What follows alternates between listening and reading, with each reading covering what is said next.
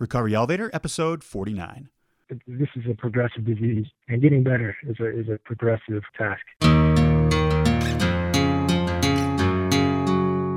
Welcome to the Recovery Elevator podcast. My name is Paul. Thank you so much for joining us. According to the Recovery Elevator sobriety tracker on my phone, I have been sober for 16 months and 2 weeks. And let me tell you, like James Brown would say, it feels good. On today's podcast, I've got Colin. He hit his bottom in October of 2015. After that, he got 45 days of sobriety. Then those holidays hit. He drank. He relapsed. But guess what he did? He got back up on his feet, and he's got 16 days again. The topic for today's podcast is songs about recovery. And I'd like to give a special shout out of gratitude to Miss Maureen for helping me compile this list. Actually, let's get honest, Maureen compiled 19 of the 20 songs on this list. My only request was there's got to be a Third Eye Blind song on there. Obviously. Now you might be thinking to yourself, oh cool, I'm going to hear some really good songs about recovery. Well, thank you, ASCAP and BMI. None of that will be taking place during this podcast. I just read up on the legalities of playing music in podcasts, and there is a gray area that is grayer than gray. Potential fines up to hundreds of thousands of dollars, jail time. You're just going to have to deal with me singing the songs. Just kidding. That is not happening either. But let's get into this list. The list will also be viewable on the recoveryelevator.com website. Go to podcast, find episode 49. There you will find a complete list of these songs without links to iTunes of where to purchase them. Take that, ASCAP and BMI. Song number 1 of 20 is called Hate Me by Blue October. What alcoholic cannot relate to these lyrics? I know I personally have felt this so many times. When we disappoint our loved ones after a relapse or another crisis, it would be easier if they would just hate us and go away. At least we think to ourselves. But at the beginning of this song, it's his mom leaving a message on a voice recorder, checking in on him, saying, "Son, did you take your medications today?" And at this point, when the singer-songwriter wrote the song, he had 90 days of sobriety, and basically it was him thanking his mom for not hating him. Song number 2 is You're Not My God by Keith Urban. You're not my God and you're not my friend. You're not the one I will walk with in the end. This sounds to me like a goodbye letter to alcohol and drugs. And by the way, Keith Urban, he's very public about his recovery. And for that, Keith, I gotta say thank you. The third song on the list is That's Why I'm Here by Chesney. This is all about one man's take on his first AA meeting. It gives the impression that all along that he's felt that he's wanted what other people had in those meetings. There are plenty of 12-step references in this song. And in the beginning it says, well, I ain't had nothing to drink. I know that's probably what you'd think. I don't know, for some reason that line hit a chord with me. Actually, pun intended. Song number 4, actually I'm going to go with artist number 4 because a lot of his songs have references to it, is that dude called Macklemore. I'm pretty sure the song that put this guy on the map was the Thrift Shop song. I bought a broken keyboard and then I bought a kneeboard. I love that song. In his song Fallin, some of the lyrics go like this. Another drink at the bar, but I'm not drunk enough. Basically, the whole song is describing his downward spiral in pretty good detail. One of my favorite Macklemore songs about recovery is called The Otherside. It's a great song about relapse and how low that can make us feel. He describes going back to a meeting after a relapse and a fan tells him how much he's inspired her with her own recovery. He can't even look at her in the eyes. He's so ashamed, and he feels like a fake. It's a great song for starting over, because a lot of us in recovery, we start over many times. Another one of his songs that I really like is called Inhale Deep. Some of the lyrics go like this. Every struggle in life is there to teach you a lesson. But if you make the end, you will never know the beauty of being able to stand up again. Gosh darn, these are powerful lyrics. And this just in, you heard it here first. I'm just kidding. It's all over the internet. On his next album titled Kevin, he teams up with Leon Bridges. And this song talks about the epidemic of doctors prescribing medications and people then getting addicted on the medications prescribed by those doctors, the medical professionals. The next song on the list is called Not An Addict by K's Choice. Not too subtle of a title there, Miss K. This song is clearly about heroin addiction and the denial of being an addict. This song says, we're so creative, so much more. We're high, but on the floor. It's not a habit. It's cool. I feel alive. It sounds to me like the lyrics in this song are telling themselves that they can stop at any time. Next song on the list is called Recover from Natasha Bedingfield. This is a great positive song. She stresses it's not what we've done, but how far we've come. The message overall is we will recover. The worst is over. The worst is over. Think about that again.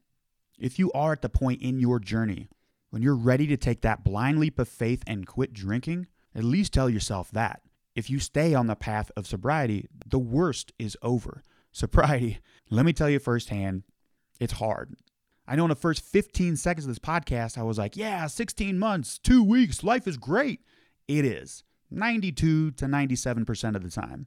But I got to keep telling myself the worst is over. If I take that first drink, hello, shitstorm. And I cannot believe I forgot this. I don't have a one Third Eye Blind song. I got two. Next song is God of Wine by Third Eye Blind. Check out this lyric. She takes a drink and then she waits. The alcohol, it permeates. And soon the cells give away and cancel out the day. This resonates well with me. I had huge aspirations and goals while drinking, but the instant I took that drink, they weren't just tossed out the window, they flew out the window with incredible velocity. I would even convince myself that I was more productive drunk. Like, hey, let's drink some beers and clean the house. The first part of that happened, just not the second. Next up on the list is The A-Team by Ed Sheeran. Ed penned this one about a drug addict girl he met on the streets of London. He befriended her and describes her as a cool girl with no phone. The first time I heard this, I was like, no phone, who really cares? And then I was like, wait a second. Last week, I went out to breakfast and left my phone at home. And at every red light, I was like, I'm going back. I cannot do this. I'm going back to get my fucking phone. She basically chose her addiction in front of everything. House, life, and a phone. Next up on this list is Sound City. Stevie Nicks collaborates with David Grohl and some other artists. The underlying theme with this song is You Can't Fix This. It's about dancing with the devil, and the devil is not that big red guy in the Tom Cruise movie Legend, it's the addiction. I've heard that Stevie Nicks is very vocal about her recovery. Again, Stevie, thanks for that. I wonder if her song Landslide could be about recovery. Shaking a magic 8-ball, signs most likely point to yes. There are some other very obvious ones just by the title. One Day at a Time by Joe Walsh. Who is Joe Walsh? To me, he will always be the Wonder Years theme guy. Love that song. I got another song titled One Day at a Time, and that's by Yusuf Islam. Who in the hell is that? Oh yeah, it's Cat Stevens. He did experience a wild world. Next up on this list is the song Make Me a Channel of Your Peace by Sinead O'Connor. I like this song because it's got the third step prayer in it. It's kind of somber, but also pretty. Next up is Losing My Way by Justin Timberlake. I used to be the man in my hometown until I started to lose my way. It spells out his downward spiral into addiction. Oh, cry me a river, Justin. Just kidding. I love all your stuff. Next song on the list is Sober by Pink. Pink, you probably could have got a little more creative with the song title, but it resonates. This song says, I'm safe. Up high, nothing can touch me, but why do I feel this party's over? Pink, it's kind of like when you get to that place where you accept the current situation. You're okay with the gig being up, with the realization that you were drinking on borrowed time for a long time. And eventually, acceptance is the answer. The gig is up. Next song is Amazing by Aerosmith. Many of us know that frontman Steven Tyler has been in recovery and is very open about it. Speaking of Steven Tyler, that dude looks like a lady. Just kidding. I stole that from Steven Tyler. But anyways, this song is just about how amazing life can be in recovery. And also how amazing the 90s were. I'm not sure about that, but I just threw that one in there. Steven hit a rough patch in 2006 after he had surgery. He got addicted to, go figure, pain meds. But he checked himself back into rehab. And he did what a lot of us do in recovery. We get back on our feet and we keep moving forward. Next up, we've got Leave the Lights On by Beth Hart. She says, I want to love. I want to live. I don't know much about it. I never did. 17 and I'm all messed up inside. I cut myself just to feel alive. Wow, what pain Beth is in. To summarize that song, addiction sucks. And the last song I got on this list by, go figure, my favorite band, Third Eye Blind, Semi-Charmed Kind of Life. Here's just a snippet of the lyrics. Doing crystal meth will lift you up until you break. We tripped on the edge of wanting to feel alive, and now we're struggling to stay alive. Third Eye Blind, how do you write all these fantastic songs? True story about this song, I was at a summer camp, I think it was like 97, a summer camp. I'm like 16. And at the dance, I went up to the DJ and requested Semi-Charm Kind of Life. I swore on my life the entire dance floor would be bumping. He pulls out a tape. Yes, I'm dating myself. It was a tape. I even myself wondered, I'm like, why does this guy have tapes and not CDs? Anyways, he plays Semi-Charm Kind of Life. The dance floor empties. And I want to make it very clear, not because the song sucks, but because it's not a very good dancing song. And I, being an awkward teenager at summer camp at age 16, I also was like, no way, I'm out of here. I'm not sticking around. And I left the dance floor as well. Another song that kind of just came to mind is Amy Winehouse, Rehab. She died from detoxing from alcohol. Shit is dangerous. Some other artists that are open about their recovery consist of Neil Young, Don Henley. Side note, thank you Don Henley for all those kick-ass 80s songs. Also, we got James Taylor, Elton John. Now, those are some success stories. Other stories, not so successful, could include names like Jimi Hendrix, Kurt Cobain, and again, Amy Winehouse. Imagine what this world missed out on if they had continued to create a musical form of art. Their life was cut short due to their addiction. Not all of us make it through it. I personally feel like a lucky one. Why do I feel like a lucky one? There are nearly 25 million people in the United States struggling with addiction, and only a small percentage of those are in recovery or seeking help. So I'm a lucky one to be here podcasting about recovery. I had a failed suicide attempt in 2014. I've only mentioned this in one previous podcast, and that was Paul's story number 2 or number 3. But I'm lucky to be here right now producing this podcast. Whether the podcast is good or total crap, it doesn't matter to me. I'm sober. Whether anybody is still listening to the podcast at 15 minutes and 23 seconds into it, it doesn't matter to me because I'm sober. Okay, let's hear from our interviewee, Colin. Colin, how are you? I'm doing good. Thanks for having me, Paul. Yeah, great to have you here with us. Colin, how long have you been sober? Been sober for 16 days, and that's after I had a period of 45 days, and the holidays threw me for a bit of a loop, but I'm back on track, and I'm working a good program, and I feel good. Damn, those holidays are tough. And listeners, Colin's got 16 days. Colin, guys like you are the guys who I want to have on this podcast. They want to create accountability. 16 days. I remember listening to people that had years of sobriety thinking like, how can I ever achieve that? But I got to give you props. 16 days, that's fantastic. That's 16 days to build on. It's not chump change. Let's keep going forward. And Colin, tell listeners a little bit about yourself before we get into the interview, which I can't wait to hear more about your story. So perhaps, where you're from, what do you do for a living? How old are you? Are you married? What do you like to do for fun? Sure. Absolutely. I'm originally from Illinois and moved to the foothills here in North Carolina. Been here about 6 years or so. I'm not married, single. Had a bit of a spiral down towards my bottom over 2015. So I'm kind of starting over from scratch. And that's not such a bad thing. Got nowhere to go but up, and I'm excited. There you go. Nowhere to go but up in sobriety. And we both know, at least personally, what I have witnessed in my life, there's a progression when I was drinking. It was like a slow, just downward trend. Have you witnessed that as well? Oh, absolutely. And, it's I have a lot of wreckage to clear, but for the first time in my adult life, there's opportunities now that I can see, and there's hope. And just a lot to look forward to. And I know that if I keep working a good program and I do what I'm supposed to be doing and taking things one thing at a time, it's only going to get better and better. And the folks I've run into in sobriety who have long-term sobriety can attest to that it just keeps getting better and better. And gotten my ass handed to me enough times that I'm really looking forward to a better life. Absolutely. And let's talk about the podcast title, Recovery Elevator. When did your elevator hit its bottom? Was it 16 days ago on January 5th of this year? Or was it after, before you hit the 45 days of sobriety? Talk to me about that. Well, my bottom was in October of last year. And that's when things really started to change for me. Let's see, I had a period of about 3 weeks after I hit my bottom and ended up relapsing for about a week and then got back on track and made it for 45 days, worked a better program and learned some lessons. and then had a couple of slips around the holidays. And I don't look at it as if each time is a complete disaster. This is a progressive disease, and getting better is a progressive task.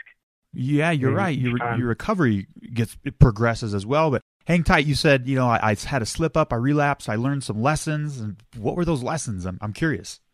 Well, each time I've either learned something new or something that I've learned in the past has taken on a deeper kind of understanding for me. So I'll get to my bottom, but after I hit my bottom, the things were just absolutely miserable. And I put together that first little chunk of time.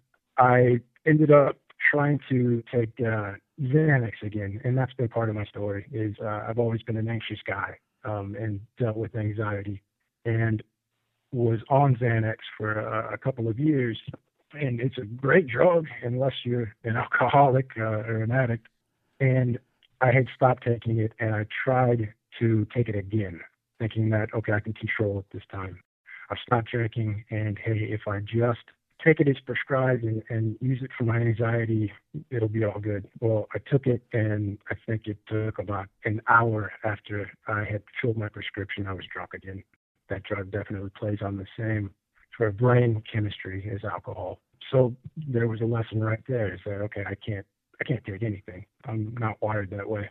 And I was also trying to, I think, sort of unconsciously or subconsciously get sober for a girl, a woman who had left me because of my drinking. And so there was a big lesson there that you got to do this for yourself, first and foremost, and you're not going to be good to anyone else unless you're doing it for yourself.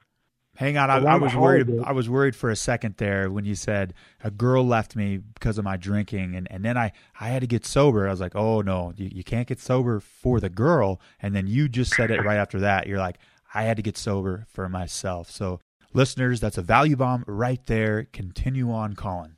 Absolutely, you got to do it for you, and it's not going to work if you don't. So this latest slip I had, I was doing great after relapsing after that first chunk of time. I went on about a week-long binge or so, and then came to the conclusion that I got to do this for me, because this thing's going to take me under if I don't. And I just got to sort of allow the future to happen if it's going to happen, and I need to focus on getting healthy. And I put in a good 45 days. I started going to meetings. I started doing readings. Got more and more involved into the absolutely wonderful accountability group that you put together. And I was putting together sort of the basis for a decent program. Made it some time. My body started healing. The fog started to slightly lift. Started to get cocky is what happened.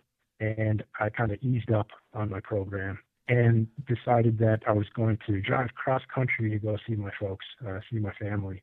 And I didn't put a plan in place. I was cocky. I was thinking, I kind of got this, I can do this. And I didn't put a plan in place to kind of keep some sort of recovery going. Got overconfident, hit the road, and, that voice that comes, and it came, and I wasn't prepared for it.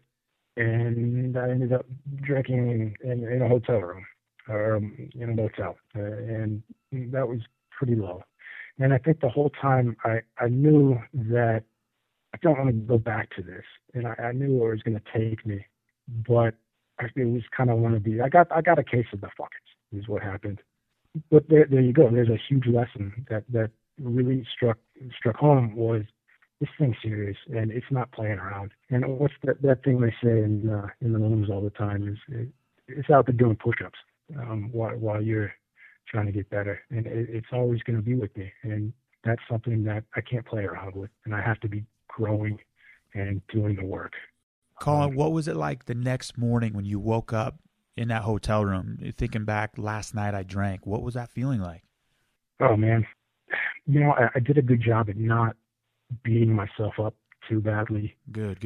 Normally I would have had a pity party, but well, let me go back to when I'm drinking. I pick up the bottle, I go to the motel room, and I'm thinking, okay, let's do this thing, And it wasn't fun. I started drinking. Well, my drinking progressed because I love alcohol. And what it used to do for me is fill up that missing piece inside. I got the warm and fuzzies. The universe aligned perfectly. It was this sort of magical experience. And by this point, the alcohol just doesn't work. I think I started drinking. I got about 15 minutes of kind of a good feeling. And, I was just drinking to oblivion, and I just got sick. And then I was hungover for the whole next day. And so that's how I felt. The morning was like, this was a total waste. And now I got to finish this drive and then go see my loved ones hungover. It doesn't fill that role anymore at all. Colin, when you say you got to see your loved ones hungover, was that hungover something you wore on your sleeve, or were you hiding it? Did your were your loved ones your parents, I take it? Yeah, my parents and my sister and nieces.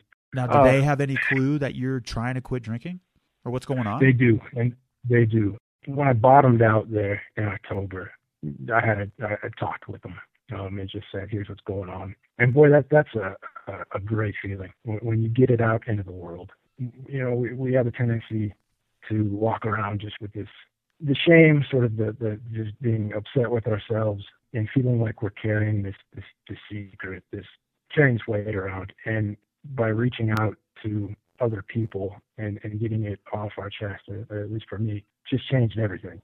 It's out there now, it's real, and now I can deal with it. And I've gotten nothing but support from my family. It's been wonderful. Absolutely. Yeah, you said it was a great feeling when you told your loved ones, your family.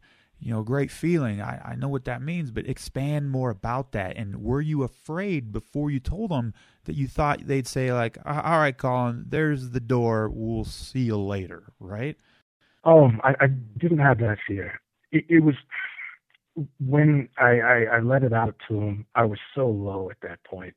I was just in such desperation that it was almost like I didn't have any sort of what I would have thought at the time would be integrity, but that's not right, because integrity is taking responsibility. I know now, but I was beat, and I needed help, and so it was a tough conversation, absolutely. But I had a good feeling that I was going to get good support coming my way. So, and tell me about that support. That when I was so afraid of telling all my friends that I didn't think I'd get support for some silly reason. Talk to me about that support that you're getting from your support system. Oh, absolutely. My sister has been great. My sister and my folks, they send me texts each day. And, they're normies and they don't get it, but they're trying to get it. And I feel really lucky for that. I know there's a lot of people who deal with folks they care about them that don't get that support, and they don't have folks who are willing to try to be open-minded. I think my family is trying to learn. They ask questions about it, but yeah, they contact me all the time, kind of checking up on me, but it's not not put in that way like they're checking up on me. But just asking questions like, how are you dealing with this? How are you doing? Just showing an effort to be a part of my recovery, and that's pretty fantastic. And isn't it amazing to see that they care so much about something they don't understand?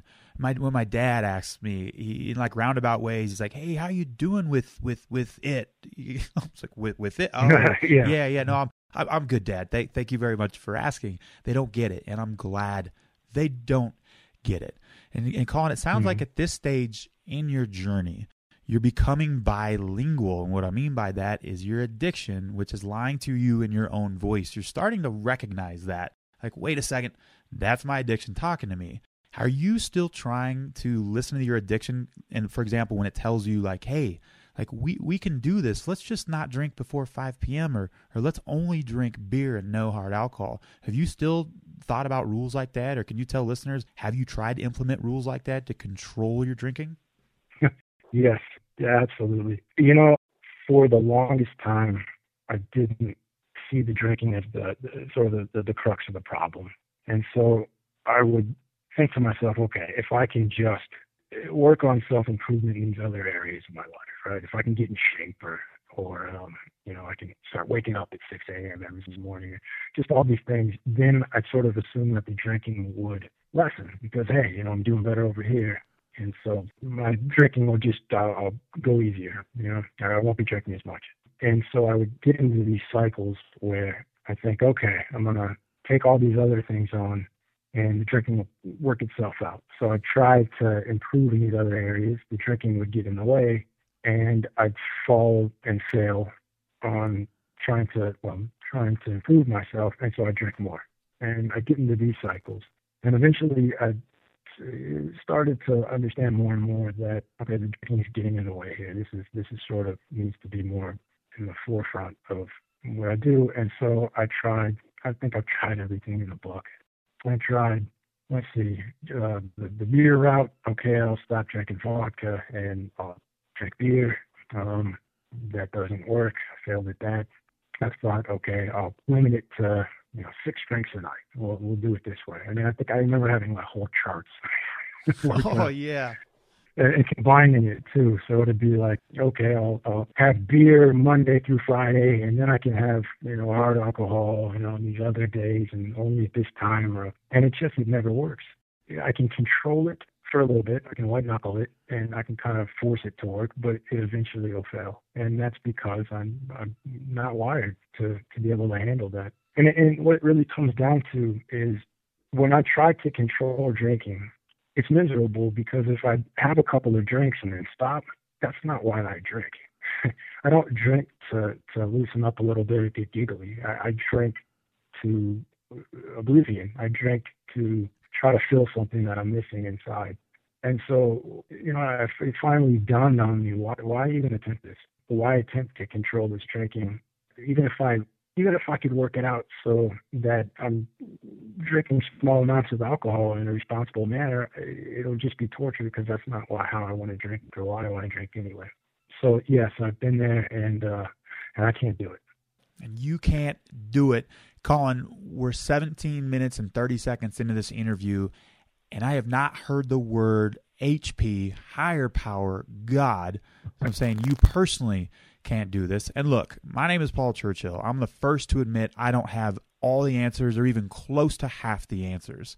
But I firmly believe for me personally that my higher power, and it's not the guy on the cross, has helped me stay sober, and I can't even explain it. Is this something that you are open to? And if not, there's no right or wrong answer here. I'm just curious.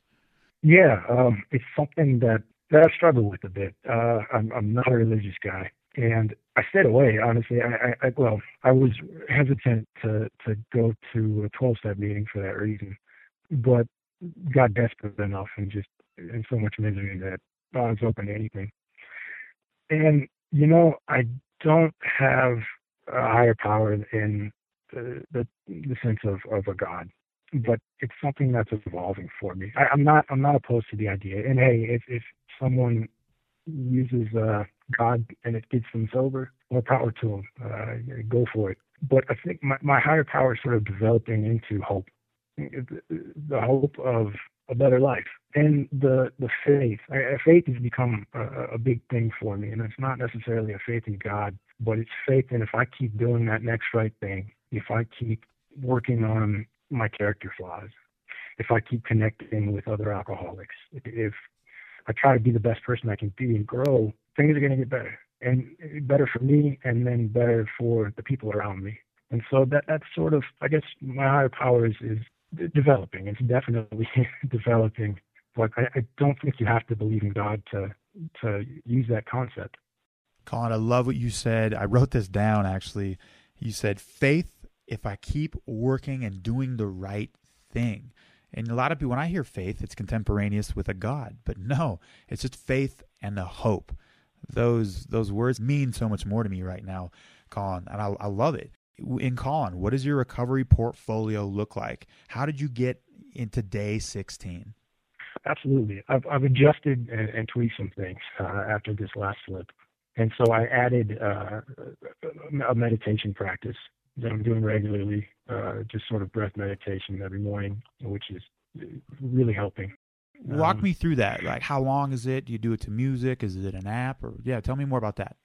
Sure. It's just Vipassana meditation, and so it's just sitting in a silent room and paying attention to the breath.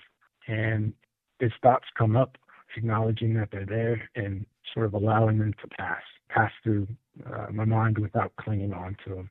And it's hard, man. It's really hard.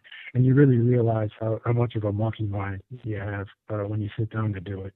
And you see these thoughts come through, and you sort of start to realize that you're not necessarily your thought. And crazy shit will come into your head that just seems like it comes out of nowhere. And you're really paying attention to that as you just keep returning to your breath each time. And, this helps out a ton. We were talking about that alcoholic voice. And I can see it as a muscle that's growing that allows me to sort of pay attention to that alcoholic voice when it comes in and realize I don't have to react.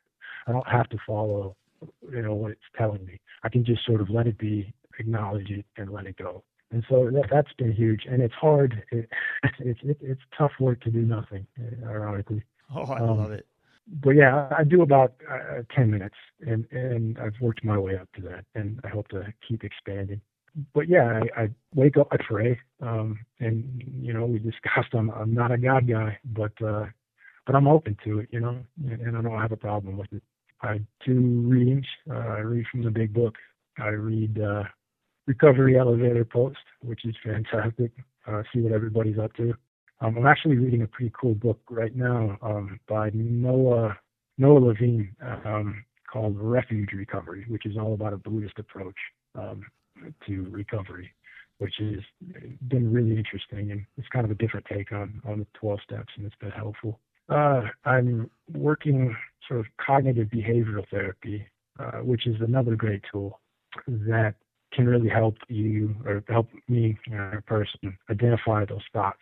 And it's not just thoughts relating to alcohol, because I know that alcohol is just sort of a mask, something I've used to cover up other issues that I've had. And it's tough. You get into early recovery and you get bombarded with sort of all these old emotions and things that are going on. So what does cognitive therapy look like? It's sort of, in a lot of ways, it's kind of comes from an Eastern slant on things. What it is it's learning to pay attention to thoughts as they come and dealing with what they call ants, or automatic negative thoughts. And so you learn to kind of pay attention to your mind and the thoughts you have, and then identify the ones that aren't healthy or that aren't true. So if my alcoholic voice comes in and says, you screwed this up and let's self-destruct, man. Come on, go drink. I can say, okay, that's BS. I don't have to follow this. And then I can replace it with a healthier thought that I'm going to be a happier person, for instance, if I keep on this track. And so it's learning to rewire. I mean, you're physically rewiring your brain. And eventually sort of those pathways that lead towards just reacting in unhealthy ways begin to change and be rewired. And that's helped a ton with anxiety as well. So, for instance, if I'm nervous, okay, I'm nervous about coming on this podcast. Yeah, you said you were nervous about 26 minutes ago. Yeah. That's right. And so, yeah, before the call, my brain has these ants, these automatic negative thoughts of, oh, this is going to be terrible, right? And that's nonsense. This is a great opportunity. This is exciting. This is very cool. And so to have be able to acknowledge that, wait a minute, stop there. That's not true, and that's not healthy. And there's a better way to look at this, and replacing it with this is going to be cool. And so CBT is great, and I recommend it to anybody. And there's all kinds of information online where you can sort of find, you can start a practice, or you can go to counselors that can do that, help you with that. I exercise, and in fact, I'm finding myself kind of becoming an exercise junkie. I definitely have the all or nothing alcoholic mindset. Yeah, I know what that means. And I got to watch out too, because I don't think it's healthy to. I can start. I find myself sort of using exercise as a way to escape, and so I'm being careful with that. But hey, there's worse vices to have, I suppose. So I exercise. I clean my diet up quite a bit. I'm really trying to avoid the sugar.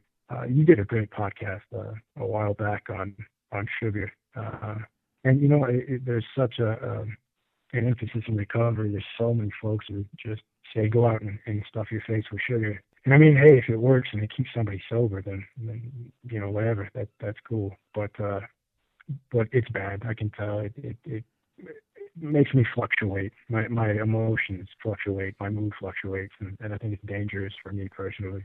Have you ever had a bunch of cookies or donuts or a lot of sugar the night before in sobriety, and maybe the 45-day stint or during the 16-day stint, and the next day you straight up have one half of a hangover? Have you ever felt that? Yeah, absolutely, man. Absolutely. And it screws with my sleep too.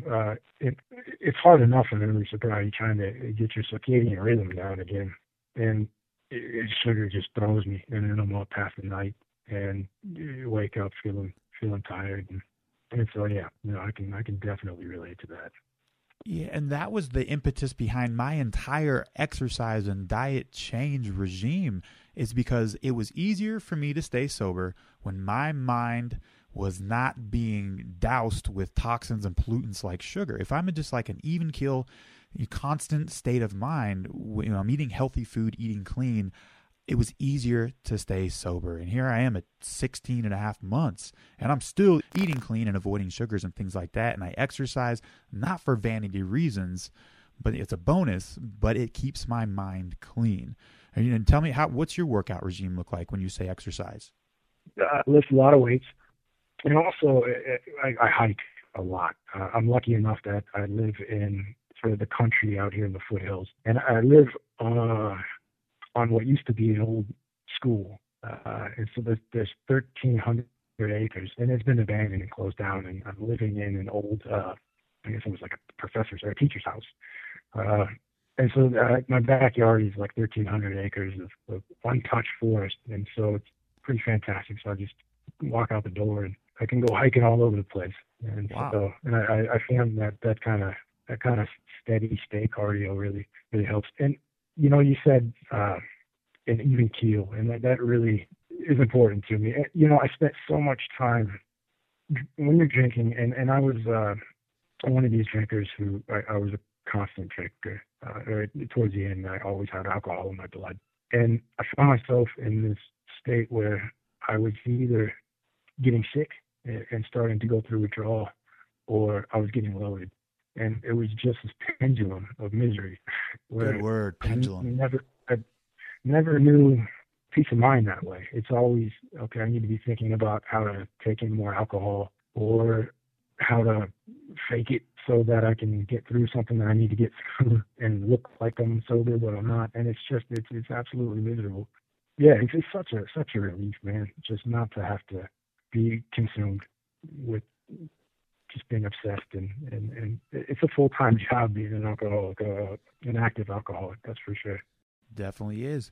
Hey, Colin, how old are you? 35, just turned 35 in December. 35, yeah. We're in our 30s. We got some things in common. We are both single, and Colin, I've seen you. I met you in the Recovery Elevator Accountability Group. And one of the reasons why I wanted to bring you on a podcast is every time you post, it's positive. I read your posts. I'm like, yeah, life is good. I can do this. I like this guy, Colin. And you're a good-looking dude, man. I like girls, and I'm confident enough I can say this. But I have got some information for you, Colin, that you're probably not going to believe until you try this. And when I first started this podcast, Colin, I was terrified. And I looked at my lovely standard poodle, Ben, before I launched the whole Recovery Elevator project, and I was like, Ben, it's going to be me and you forever. Here we go. Because you hear, I'm honest. I'm honestly saying this right now. When I've heard girls in the past talk about traits for guys, they're like, he's got to be tall, funny, handsome, good job, alcoholic, has great aspirations. Oh, wait. You never hear alcoholic in there, right? And so I thought, coming out as an alcoholic, that's like coming out of the closet, right? I was telling everybody I'm an alcoholic. Like, what girl's going to want me? I don't really care, because I have to stay sober, and this is part of my journey. However, Colin, this is the part that has shocked me. Like, I'm Joe Schmo. In the past, I was undateable, and I thought if I came out of the closet, I'm even more undateable. the opposite thing has happened, Colin. Like, I'm getting asked out by girls. I'm still awkward as all hell around those girls.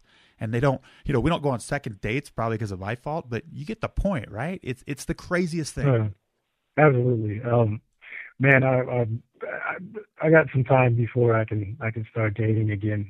It scares the hell out of me. I haven't ever sober dated, ever, I don't think. But there's also, it's a great feeling knowing that whatever future relationships might come my way, I can be fully present for, and be a good boyfriend, and not be handicapped by this thing. And I'm looking forward to that. And, the way I figure it, with future dating and just with anyone in general is, I'm proud to be in recovery. I get on the group, the Facebook group, and I have meetings, and the people I've met in recovery, they kick ass. Just some of the kindest, coolest, just neat people that I've met ever. And, I'm not worried about it, because if someone is turned off because I'm in recovery, then that's sort of a filter for folks I don't want to be around anyway. And so, yeah, I'm not worried about it. I'm quite glad to hear you're having luck with the ladies, man. I gotta be clear and transparent here, and I gotta be clear. I don't recommend getting in a relationship in early sobriety. In fact, I didn't do it for a year. I was undateable when I was drinking, and I was undateable up till about 8 months of being sober. I had nothing that I could emotionally contribute to a relationship because I was repairing my life, repairing my brain, literally rewiring my brain with meditation and better food. And before I know it, 8 months, 9 months, 10 months came, and I was able to be in a moment, and you said it.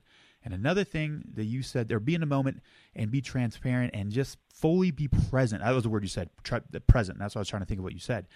And another thing you said, I'm proud to be in recovery. It sounds like a Toby Keith song. I'm proud to be an American, but I am proud to be in recovery. I'm not even joking. This is my number one accomplishment right now. Number one accomplishment. It used to be my 40-yard dash time, which was not sub 5, but I'm kidding on that one. It is my number one accomplishment is recovery in life. And I love how you said that. It's, I think only someone else in recovery really realizes what you're trying to do. And just, we all should give ourselves a pat on the back, even those of us who are struggling. But it's just, we're trying to, like you said, rewire our brains. I mean, every instinct we have is sort of hijacked by this thing. And so, we find ourselves in recovery. We're not coming in on a winning streak, as they say. And so there's a lot of times, there's a lot of wreckage. And so we get sober. Our instincts are wired all wrong. Our brains aren't working a lot of the time quite correctly because they're still trying to heal. We don't know how to deal with emotions very well a lot of times. I know I don't. I'm still learning. I haven't felt emotions forever, and now I'm figuring out how to sit with them and handle them in a healthy way. And then we're trying to put our lives back. It's all these things. It's a huge deal for anybody. New Year's resolutions, for example, just to start walking 20 minutes every morning is sort of a challenge. And here we are trying to basically change tons of aspects about our lives, all while we're trying to heal. And so anyway, it's this gigantic challenge. And anyone in recovery, I'm just, that's why I say I'm proud to be amongst such a group. And we beat ourselves up a lot, but I think we need to give ourselves a break. We're doing amazing things. We're really taking on quite a challenge. And absolutely. So, yeah. And the odds are stacked against us. And if we work together, we're going to have a better chance of success. Colin, we could chat till the sun goes down. It's already down. Actually, till the sun comes up, let's put it that way. But we have reached the rapid fire round. If you could answer these questions within 30 to 60 seconds, that would be great. Are you ready, Colin? I think so. Here we go. Number one, what was your worst memory from drinking? When I bottomed out and my girlfriend had left me, I was dealing with legal issues from a DWI. I was unemployed, just in despair. And we're sitting there in some woods, and long story short is it was sort of either I'd get sober or I'd kill myself. And I had to struggle with that choice. And that's how crazy this thing is, that would even be a choice. yes, that's pretty low. So that was my worst moment for sure. And next question, Colin, what's your plan in sobriety moving forward? I'm going to keep growing, man. That's what I'm really coming to understand is if we're not growing towards self-improvement, then we're moving towards a relapse. And I really am seeing this more and more in myself. And it's kind of a good deal. Hey, what a motivator to become a better person. We won't be able to, we could die, but I could die if I don't keep improving. And so I'm just going to keep working the program and trying to tweak it and add to it and get better. Keep moving forward. I love it. Next question, Colin. What is your favorite resource in sobriety? Got a lot of them. But, the accountability group has become my favorite. It's absolutely fantastic to walk this journey and with other folks who are going through the same thing. I have at the click of a button in my pocket, access to folks who get me, aren't judgmental, and we can help each other out. And so I love the accountability group. What are some other resources, just out of curiosity? And thanks for saying that. Listeners, you've heard a couple of people say that. Then I joke, like, calling them to PayPal you money for saying that. But no, it's my number one resource as well. The accountability group is incredible. I love it. But what are some other resources you like in recovery? I do meetings, and those have been helpful. Readings have helped. And a great one that I'm using, just started using pretty recently, is the intherooms.com.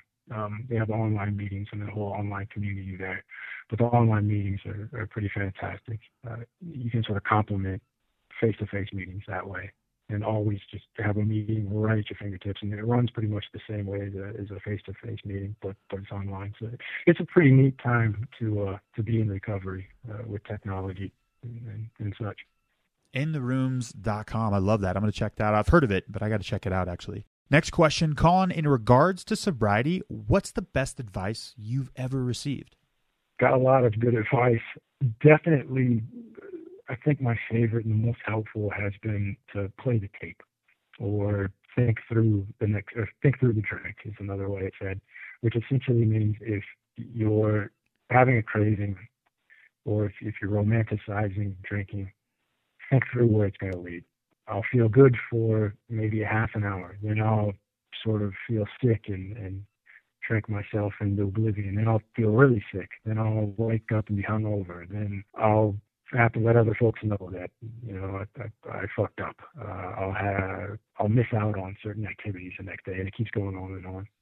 And that really helps give me perspective before I drink. And Colin, what parting piece of guidance can you give to listeners who are in early recovery or thinking about quitting drinking? If you're thinking about quitting drinking and you're listening to this, and I was totally that guy, I would be counting shots listening to that Sober Guy in Recovery Elevator podcast. Just reach out. You don't have to. It doesn't have to be a gigantic deal. You don't have to stand on the rooftops and announce to everyone you're an alcoholic, or you don't have to sign some sort of lifelong membership into AA, but just reach out to somebody. And the second you do that, everything changes. At least it did for me. The second I got it out there into the world, it was something that I could deal with, I could face. It wasn't this burden I was carrying around. So reach out. And for anyone who is in early recovery, just let's go easy on ourselves, okay? Let's sort of, we're trying to do a very hard thing, and we didn't ask to be sick. The self-loathing, it's just so unnecessary. I love it. And last, before we depart, Colin, give listeners your own personalized that you might be an alcoholic if. You might be an alcoholic if you think it's perfectly okay to put shots of vodka in your protein drink or shake and then hit the gym and not see a huge problem with that. Oh, wow. I love it. I'm laughing because it's true. I mean, I've done very similar things. I love it. Colin, I got to say thank you for helping me stay sober today, and thank you so much for joining us. Oh, thank you, and thank you for everything you do. Great stuff from Colin. But now, before we get to the end of the podcast, let's hear from our sponsor, Sober Nation. Sober Nation is the largest online recovery community and treatment resource center. They provide treatment resources to those struggling with addiction as well to family members who are caught in the crossfire. On top of that, Sober Nation is a huge community of good people who share their experience with each other. They have informative content, recent recovery and addiction news, as well as an entire clothing line which helps expand the culture of recovery. They can be found at www.sobernation.com. Once again, that's sobernation.com. I want to touch up a little bit more on what I said to Colin, as the strangest thing has happened to me in sobriety. Girls are attracted to me? I never thought that would happen. Like I tell Colin in the interview, I've never heard the word alcoholic in that long laundry list of requirements that you women have, darn it. And so when I became public as an alcoholic, I was like, all right, Ben, that's my poodle. It's going to be you and me for a long time. But I got to stay sober, so this is what I got to do in my journey. However, the contrary has happened.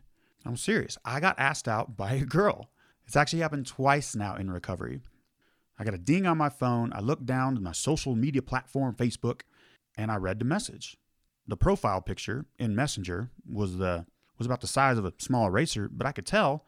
I was like, wait, this girl looks pretty cute. I clicked on the profile and I said, oh yeah, I remember meeting this girl like 3-4 years ago at a young professional meetup. And to confirm previous assumptions, she's very cute. Now, I have made it known on my Facebook page probably 4 to 5 times that I'm in recovery. I hit a year sobriety, and no joke, I think there was like 700 likes, 200 comments. My previous record was 6. Kidding, a little more than that, but you get the point. But let me read you my response after we were trying to figure out a time. No joke, I'm reading this verbatim. Sunday could work. Just to clarify, are you asking me to coffee to get to know me better, or are you worried you may have a drinking problem? ? Smiley face. Her response was, LOL. No, just to get to know you better. A little presumptuous and awkward on my end, but let me tell you, wearing honesty on your sleeve going into a date, not hiding anything, is amazing, and it's also attractive. And I'm fairly certain the fact that I'm an alcoholic is not why women are asking me out. It's because I think they appreciate the genuine honesty. I love having real conversations. That's why I have guys like Colin, who are 16 days sober. They are real, genuine people packed to the brim with courage. We've all had those conversations where we're like, hey, Rick, how you doing? Rick's like, oh my God, I'm doing great. How about you, Paul? Oh man, fucking fantastic. But inside, that's not the case. It's refreshing at times when I ask somebody, hey, how are you? And I get back in, okay. It doesn't mean we need to both pull up a chair and get to the bottom of it, but it's honesty. And I think that's what women want. And let me tell you, if you watch the Mel Gibson movie, What Women Want, to find out what women want, you're going to walk out of that theater still having no idea what women want. But I do have a better idea that women want to go on a date with a guy who's not going to feed them bullshit answers, who's going to be honest with them. So you might be curious, what came of the date with the fun, cute blonde you went on the date with? Well, I am awkward and really no good at this stuff, so I read a dating blog, and it said it's best to wait an average of 29.53 days before calling back to ask for a second date. Now that I think of it, that might be the astronomy blog I was reading about the full moon cycle. Anyways, it's been 26 days. I'll go ahead and call her in 3.53 days. Recovery Elevator, get outside of your comfort zone and come hang out with myself and lots of other like-minded individuals in Seattle, Washington on February 27th. Can't make that one? No worries. March 5th in San Francisco. The dates are on the books and it's happening. Please go to recoveryelevator.com, find a meetups tab, and RSVP to these events. Since there are costs associated with these meetups, it should be like $5 a person to distribute those costs. Recovery Elevator, I cannot wait to put faces to names. We all took the elevator down. We got to take the stairs back up. We can do this.